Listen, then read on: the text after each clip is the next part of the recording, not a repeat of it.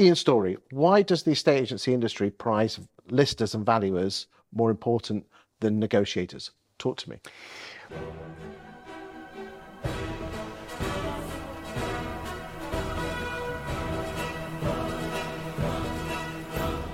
Well, I've never really fully understood why they do, but they definitely do.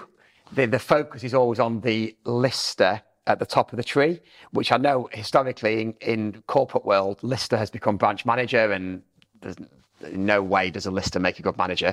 That's a bit of a side issue. For me, everyone, if the team is all in the right bums in the right seats, everyone is as important as each other. So it's as important for, in my company, Vicky, who goes out and delivers the pre-listing pack, as we call it. She is as important as myself or Phil, who goes out to win the listing. Because without the whole package, the client isn't going to get the best experience and the best result.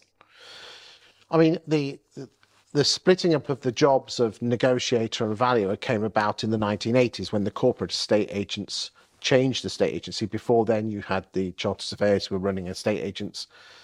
Do you think that has been detrimental to the industry? The fact is that you've split the role up. Well, yeah, because it creates a hierarchy. But, and alongside that went commission, didn't it, that was paid to listers. Yeah, listers get paid their salaries more and their commissions more. Yeah. But without everyone else, they couldn't do their job.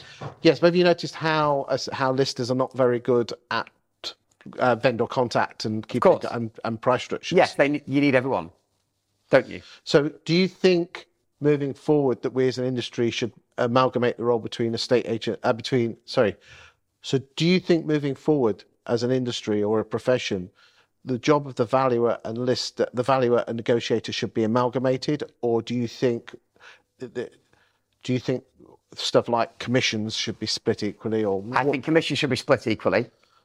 What, irrespective of whether the valuer is on 30 and the neg's on 20? No, when I say equally, I mean there should be a joint pot for me. Yes. Where the commission comes out of. Yes. And it's paid pro rata to your salary. But what I hate in estate agency is commissions for selling, a property, or in some cases for listing a property you get commission. So there's one of the largest corporate estate agents pays on listing, not on exchange. Well, what does that drive? Well, probably overvaluing and undercutting on the fee. And then the negotiators get paid on the reduction. Yeah. And if you sign it up for a 26-week contract, it's absolutely atrocious. And that goes back into why everyone hates estate agents. Okay. Yeah. Nothing personal to those that work for those firms that do that. We're not getting at you as people. No. We're just getting you at the system. The system. Yeah, indeed.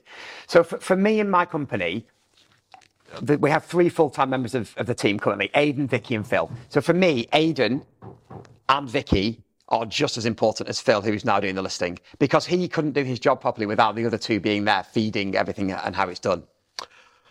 Fascinating insight. Thank you very much.